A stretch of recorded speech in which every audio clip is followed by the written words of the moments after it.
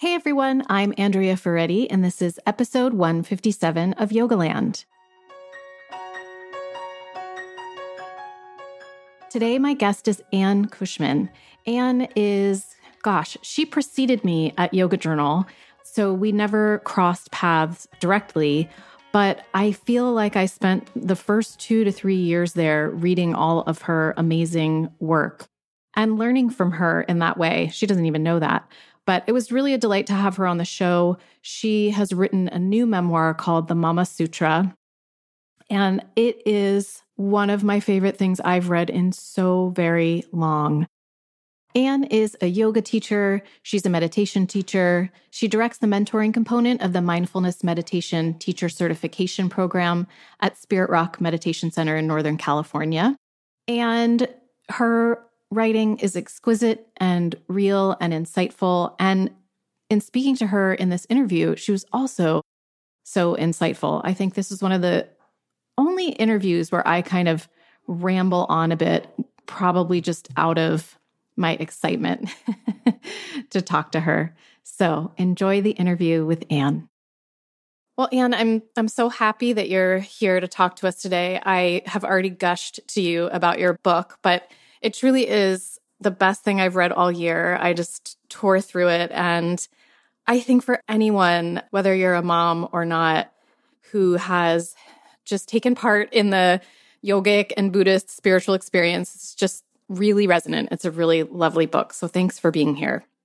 Thank you so much for saying that, Andrea. And I thought it would be really fun to talk through some of the many themes that you touch on in the book. And, you managed to eloquently talk throughout the book about how you've utilized your yoga and meditation practice throughout your mothering and how it truly came to life in the process of mothering. And one of the things you talk about really early on in the book is how the yogic and Buddhist spiritual texts, and correct me if I'm getting anything wrong, but how there really has never been much attention paid to mothering as an act of spiritual practice or even spiritual adeptness. So I just wanted to start there and see what comes to mind for you in thinking about that again.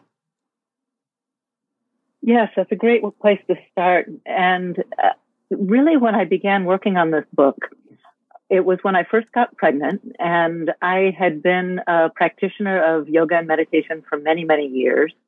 And I was also a writer. I'd been writing and editing for Yoga Journal time. And I had just finished a book called From Here to Nirvana, which was a guide to spiritual centers in India. And so I had traveled all over India. Yeah. Yes. I traveled all over India and explored lots of different variations of the yoga and meditation paths. And so it really struck me that this journey that I was about to embark on of motherhood was a kind of pilgrimage, and that it was also a kind of yoga. It was a spiritual practice. And I had that idea going into it. And I was really interested in exploring it from that light because, as you mentioned, I really hadn't seen that done in the classic teachings of yoga and meditation. Mm-hmm. These spiritual traditions had been transmitted over centuries until quite recently, primarily by men. And not only that, but primarily by celibate men. And so it really seemed that there was this whole realm of human experience, and specifically women's experience, that had been left out of the yoga and meditation canon. Mm-hmm.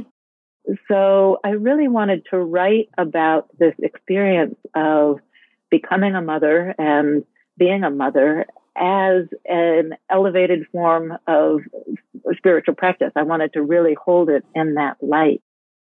Now, of course, I had all kinds of ideas about how that would look.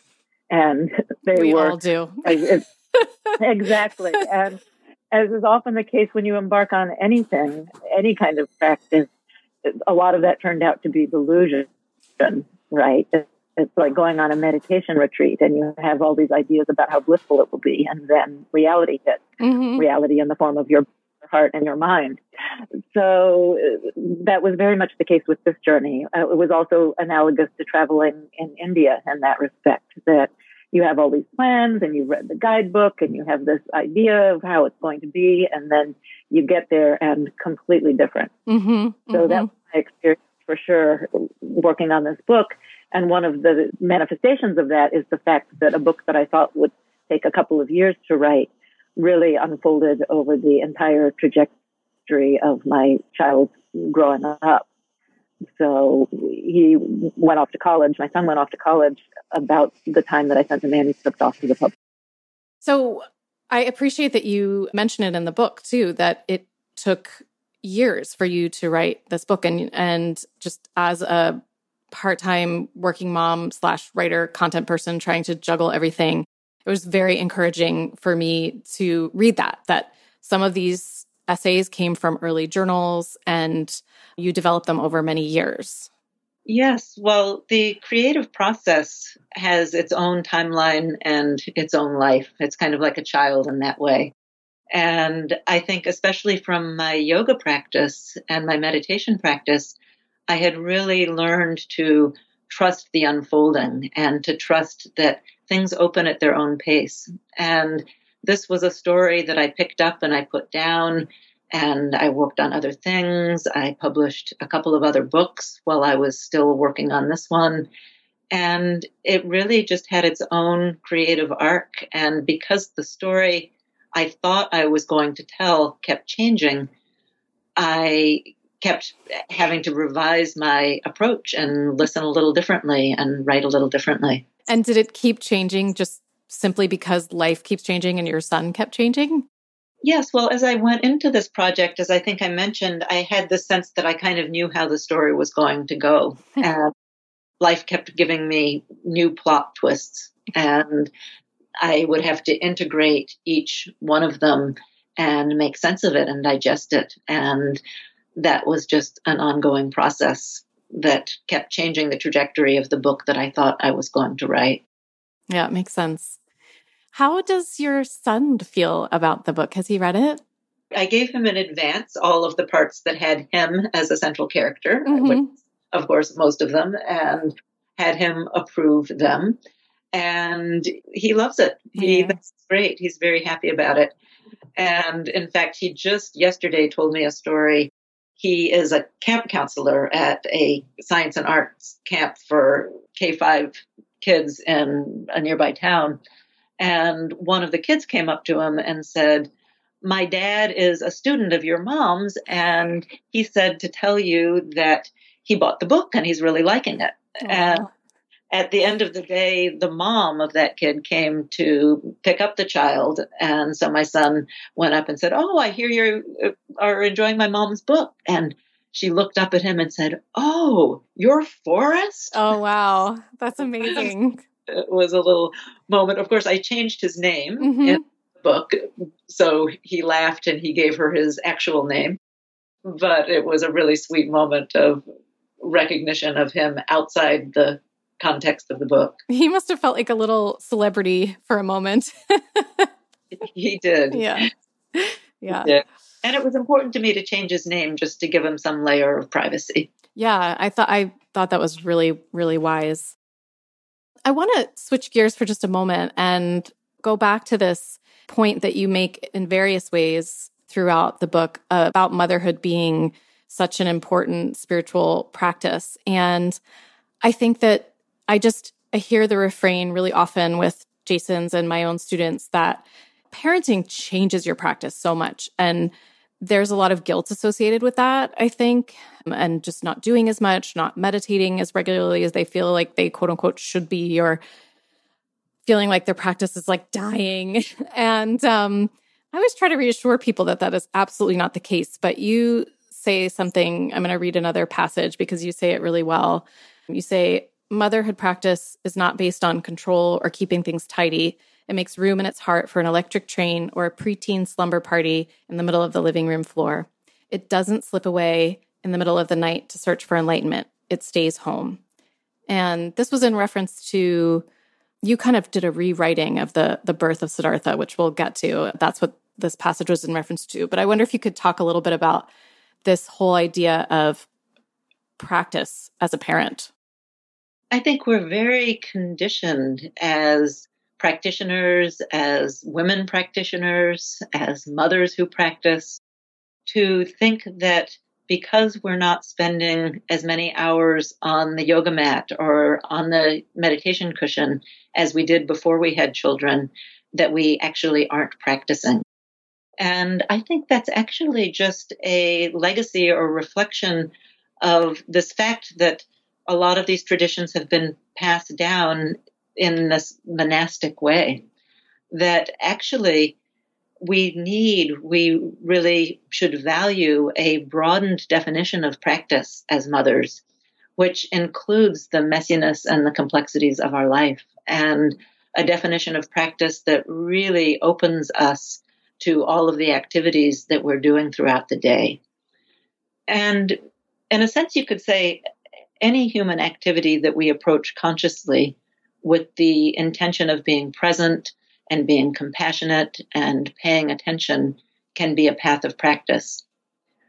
But I would say that motherhood in particular is suited to this because just like meditation practice, just like yoga practice, motherhood brings us into very direct and visceral connection with all of the most mysterious aspects of human life. So birth, death, love, loss, impermanence, interconnectedness, the human identity and transformation, all of this we really are connected with as parents. And so motherhood will also call forth our capacity to put another human being first, right? To put their needs and wishes and dreams ahead of our own. And it also will cultivate our ability to understand someone who may be really, really different from us. Mm-hmm. We have these ideas that our child will just be a sort of mini-me, and most of us have the shocking discovery that that's not the case. So in all of these ways, I would say that motherhood puts us at our edge, both physically and emotionally. And it's a tremendous opportunity for opening the heart and cultivating the ability to really listen deeply to the mysteries of our lives and to really inquire into our own unconscious patterns and deep conditioning that may be keeping us from being fully present to that. Mm-hmm. I definitely resonate with this, what you just said about we kind of assume that it's so hilariously narcissistic that our children are going to be our little mini-me's. And they're just not. Like, they're just their own little spirits and beings with their own karmas and strengths and issues. And yeah, you develop so much. I mean, for me, I think I've developed so much more compassion just for myself in the process of mothering, because if I didn't, I think I would feel bereft at, the failings that happen on a daily basis on my own. You know what I mean? It's like you just kind of have to be able to hold yourself with as much love as you do your child. Exactly. And I think that can be very hard for us as mothers and as spiritual practitioners, right? We have these lofty ideals. And what sometimes can happen if you are a practitioner of yoga and meditation is you lay all of those ideals on top of the ideals you already have about motherhood, right? Mm-hmm. So that you not only have to mother perfectly and make the perfect homemade baby food and send your kid off to preschool with the home-baked bread for the sandwich, and also be doing your job in a perfectly professional way. And also on top of that, because you're a yoga and meditation practitioner, you're supposed to be being very mindful and smiling all the way through this. Never lose your temper. Never lose your temper, never get depressed, never get anxious, never have your back go out because you're a yoga practitioner. Mm-hmm. To have this perfect home birth and nothing's going to go wrong. We can layer a kind of spiritual perfectionism over what's already a really challenging job. Mm.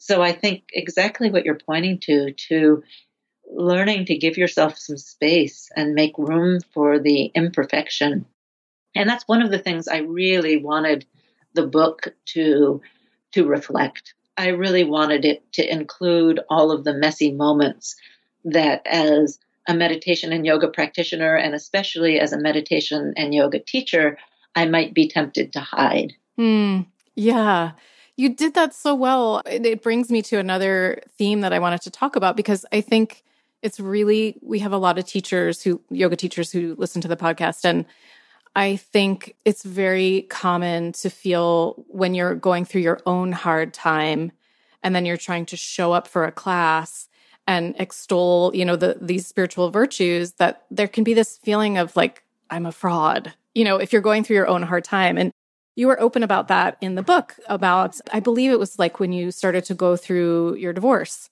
and then you were leading meditation group weekly, or maybe it was a yoga class. Anyway, I'm going to let you talk about it. If you could just talk about how you coped with feeling that way in the midst of going through something really hard yourself and having to keep teaching on holding the space for others. Well, I think something that's true for me and for many of the yoga and meditation practitioners and teachers, especially that I've spoken with, is that we teach what we need to learn, and teaching is a practice in itself. And so the fact that we're teaching something doesn't mean that we've perfected it in our life. It means that we're practicing it, and we're practicing it with the fullness of our heart and the fullness of our intentions. And part of practice is this process of falling away and coming back. And so in the essay that you're speaking of, which was about going through a divorce while parenting a toddler, which, as you can imagine, was a double whammy of a difficult time in life, I was also teaching a class series on loving kindness at Spirit Rock Meditation Center, a yoga and meditation class where we were focusing on loving kindness practice. And I had this moment where one of my own teachers had said to me, well, one of the things about loving kindness practice is that it often brings up the opposite. And I wrote in my journal, great news, it seems to be working. Because, of course, I was going through this time where I was not always feeling like I was radiating loving kindness. I was having big arguments with my soon-to-be ex-husband. I was parenting a toddler who was not sleeping through the night. In a lot of ways, everything was falling apart. And yet, teaching kept reminding me of the practice, kept returning me to the practice. And that was tremendously helpful throughout this time, even though there were these awful moments where I felt exactly as you were saying, that here I am, a complete fake. I'm teaching something which I am not perfectly living by any stretch of the imagination. That is the best way to think about it. It's like, the podcast is the same for me. Doing these practices or talking about them, it just brings us back into alignment with it just helps us to remember. I think that all the time. My practice just helps me to remember. And I mean remember in this kind of like very organic, spiritual way. It helps me remember my humanness. It helps me remember connection. It helps me remember that I'm not just all of the trappings of my feelings and my thoughts and my running from this place to that place. Just helps me to remember and kind of ground. Exactly. And it puts us in touch with the wisest and most compassionate part of ourselves.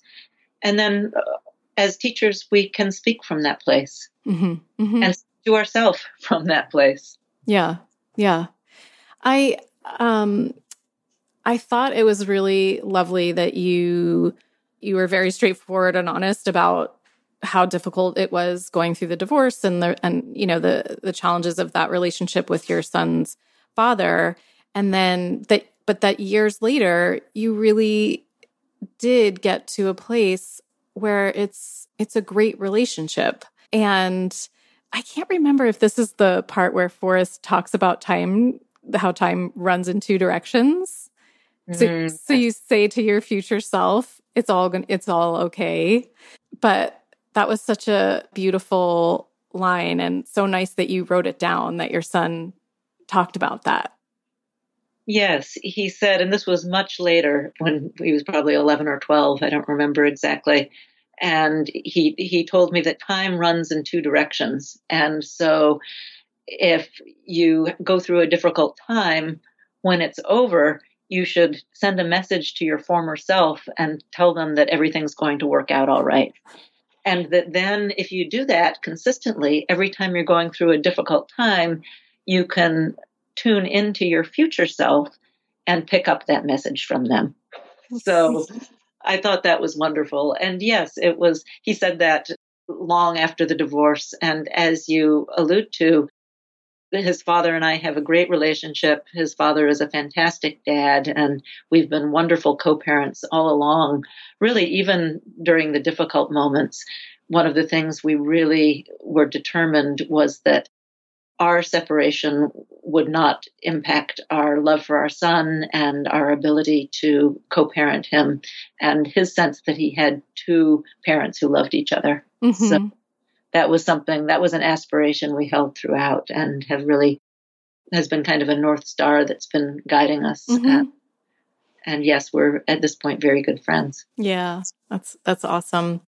Forrest, that little line that he said, I mean, it's sort of like one of those from the mouth of babes moments. It's just like, whoa, kids kind of do that often. But do you feel like he has sort of integrated your spiritual practices into the way that he lives? Or did he say that more in just like a matter-of-fact scientific way?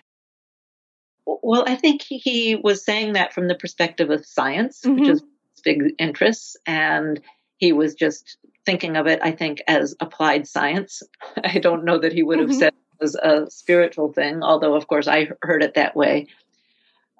As a practitioner myself, yoga and meditation was kind of the environment that he lived in. And as he was growing up, from about age 6 to age 13, I took him every year to the family retreat at Spirit Rock Meditation Center. And so he was exposed to the formal practices in those ways. He's not currently a meditator in the formal sense, and he does not do yoga, but he has done martial arts since he was 5. And that was a mind-body discipline that was tremendously helpful to him. Mm-hmm, mm-hmm. Yeah, there's so many similarities. My husband does martial arts too these days. He just started doing them as an adult. And he always talks about how the kids could kick his butt if if they wanted to.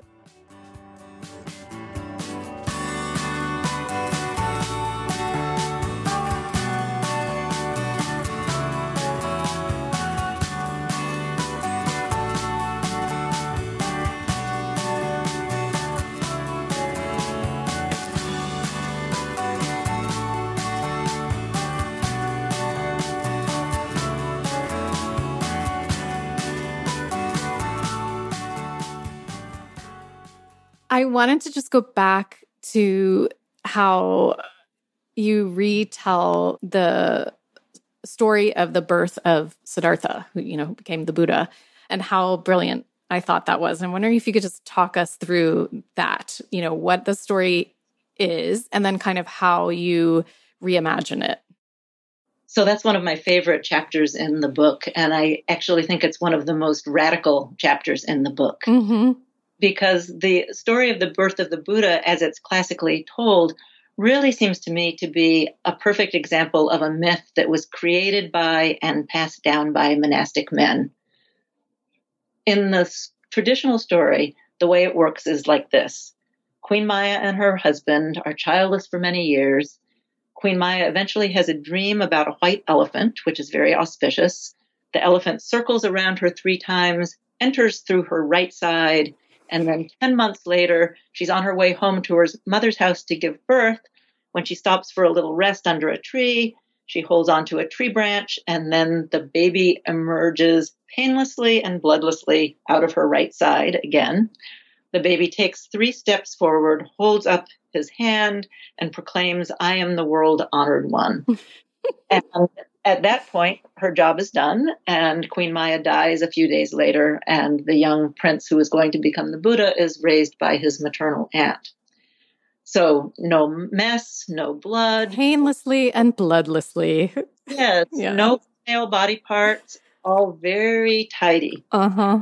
And so I retell the story from Queen Maya's point of view. And in my retelling, Queen Maya struggles to get pregnant, first of all.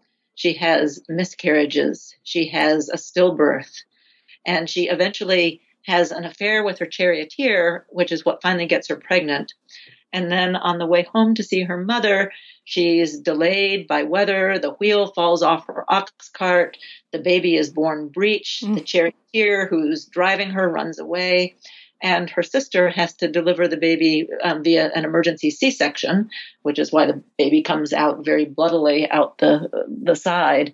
And at that point, Queen Maya really gives up her life in order to save her child. And I really chose to re-envision the myth in this way because it's a very human retelling, because it's truer to the messy, raw details of the human life. And I'm not, of course, saying that this is how it actually happened. It's a myth. We don't know how it actually happened. But what this myth says, the retelling says, is that from loss and mistakes and imperfection and betrayal, from that whole kind of messy soup of our human lives, awakening can be born. Something really beautiful can be born. And that, in fact, that's how it has to be born. One of the images in the classic texts is that the lotus, the beautiful lotus flower, blooms from the mud. And without the mud, we really can't wake up. And I think that also is one of the themes of the book in general. It's that our sorrows, our losses, if we turn toward them, can really open us into the heart of compassion and keep us connected with other human beings. Where if our lives are too perfect and everything goes right, we don't have a way of learning that kind of vulnerability. Yeah. And I also think like something that came to mind to you as you were just saying that is it's just so interesting that the original telling of the story is this kind of glossy, beautiful, clean and tidy myth, because it actually reminds me, I've been thinking about this a lot lately, of sort of the myths that permeate wellness culture these days. Like if you drink apple cider vinegar and you do this, this, and this, you'll lose 15 pounds by this summer and you'll feel stronger and healthier. And this is like this whole glossy myth that ultimately makes people feel terrible about the chaos of their own lives. When I read your telling, you kind of weave it throughout, which is really cool.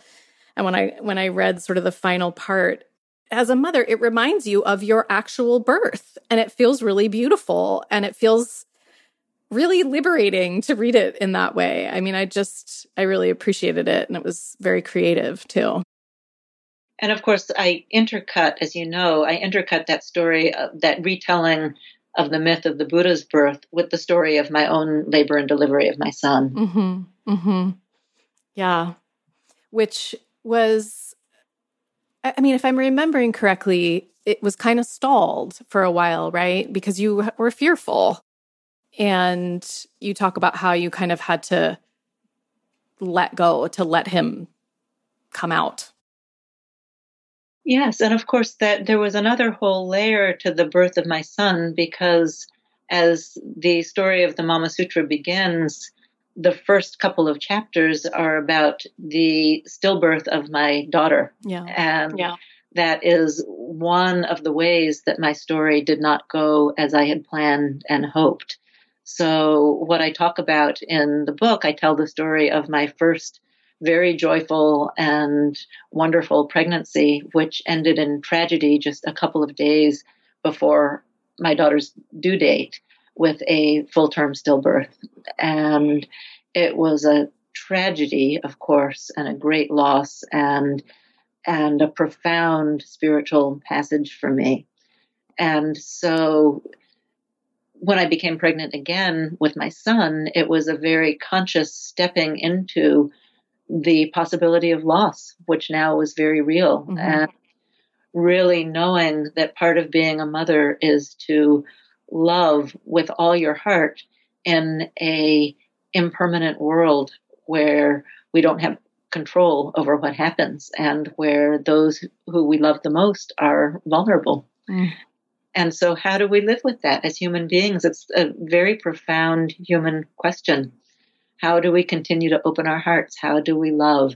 How do we move through the world with an open heart, given this great truth of impermanence? How did you lean on your own faith and practices to get you through that? Well, first of all, I had to really come to terms with the fact that I had a little bit of magical thinking going on around my practice, which I had been unconscious of.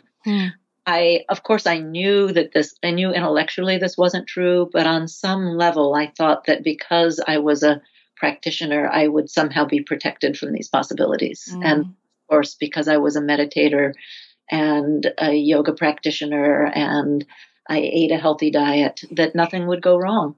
And that somehow I had a magic amulet in my practice. And what I discovered is that it was not a magic shield from all harm, but what it was a way for me to turn toward rather than turning away what was happening, which I think is something that our yoga practice, our meditation practice teaches us to do again and again, is turn toward, and that it really teaches that when great losses happen, we have a choice about how we're going to respond. And we can respond by hardening and shutting down and retreating from the world, or we can respond by letting that tremendous pain increase our sense of compassion and connection to life.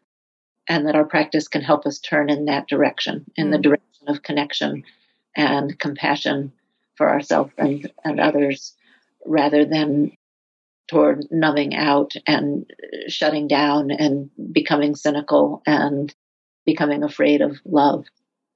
Yeah, and by turning toward, you can actually move through, like you can move to the next phase. And that's not to say, obviously, that you got pregnant with your son fairly quickly after you lost your daughter, which was a surprise for you. And you struggled throughout that pregnancy. Like, I love when you talked about how at the end you were drinking orange juice to feel him kick, like late at night or in the middle of the night. I just know so many people can relate to that. So yeah, you're honest about the fact that it doesn't mean that you turn toward it and, oh, you've got it all mastered and you're fine. You're spiritually strong. You still feel all the feelings, but you just can keep moving forward in a healthy way. Yeah.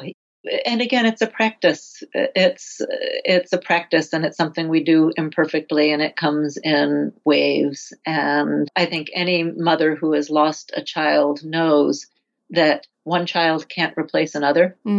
And you continue to grieve the one or ones who are gone, even as you open to the ones who live.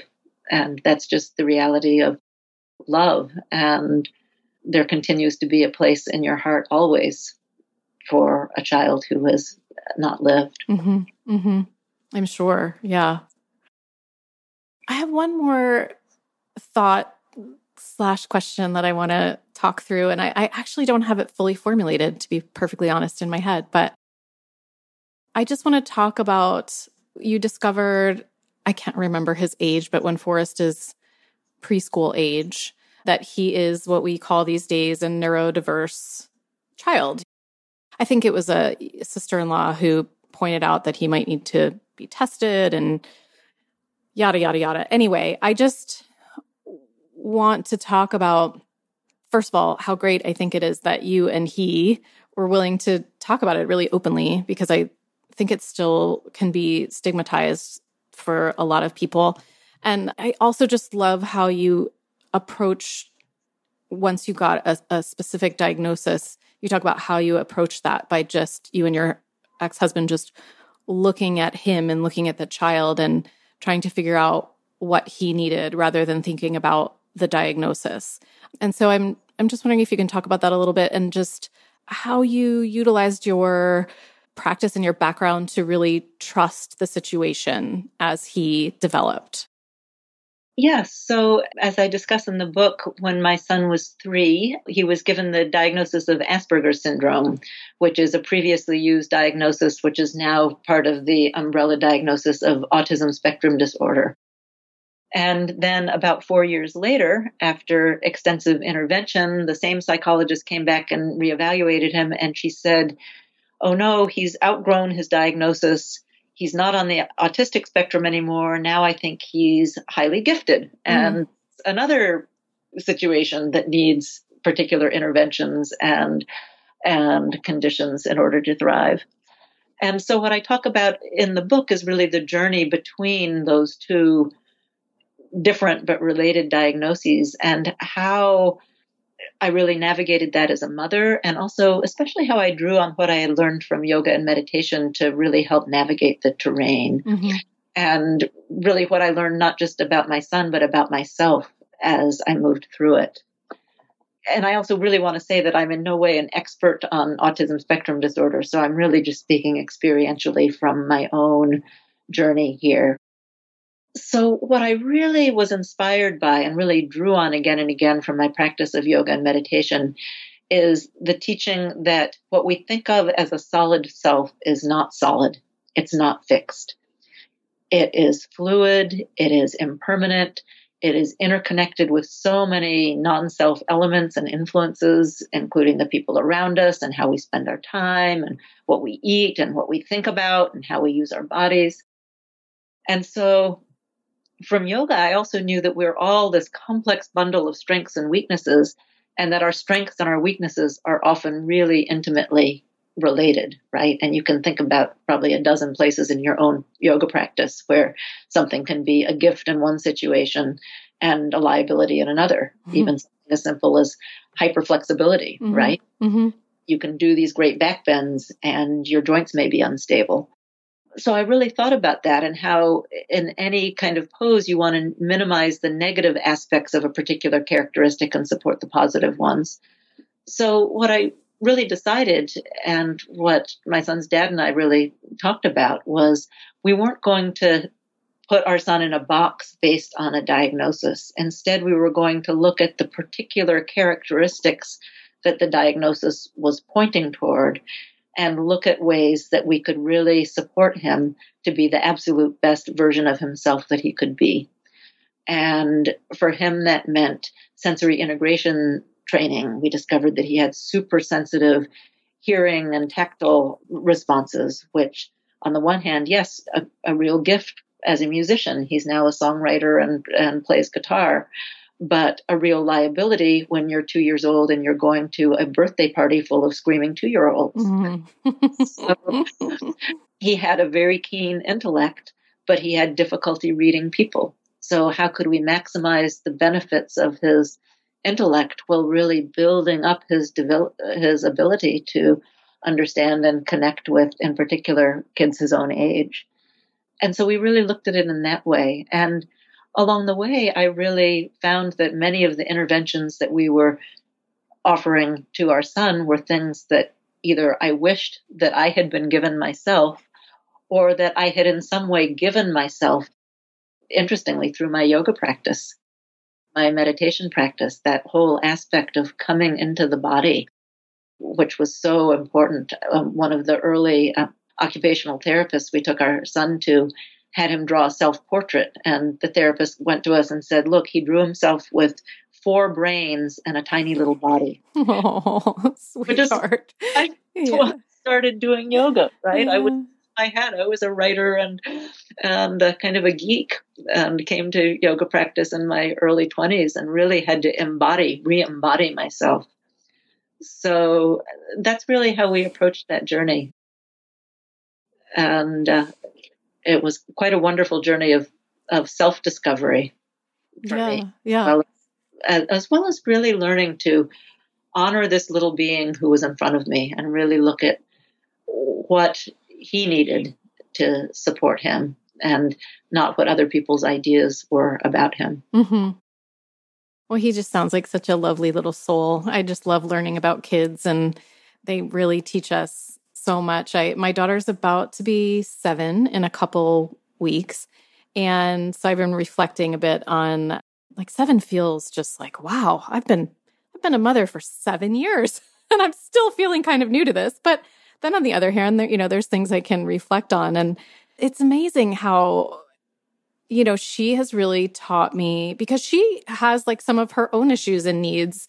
And she has really taught me that I don't have to always follow the rules, because she's not always going to act exactly as expected or exactly as every other child, in her class or in her age group acts. And that's okay. And, I have to make sure that, I guess what I most want to reflect as a mother is that I am okay with who she is, So for me, that means not always being exactly tidily within, the rules and regulations and norms. So yeah, it's amazing how much they teach us, and it's amazing how much came through your book, Anne. I just loved it so much, and I appreciate it. And thanks so much for being here. Thank you. It's really been wonderful discussing this with you. Yeah.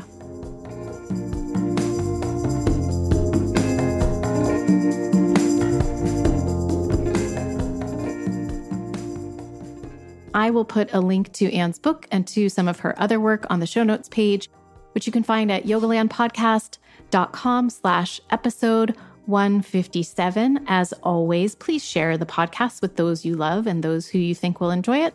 And don't forget to leave a 5-star rating and review on Apple Podcasts. It really helps the podcast immensely. And I thank all of you who have written them. I always read them, and it gives me a little rush of excitement to know that people are out there listening. All right, guys, until next week, enjoy your practice.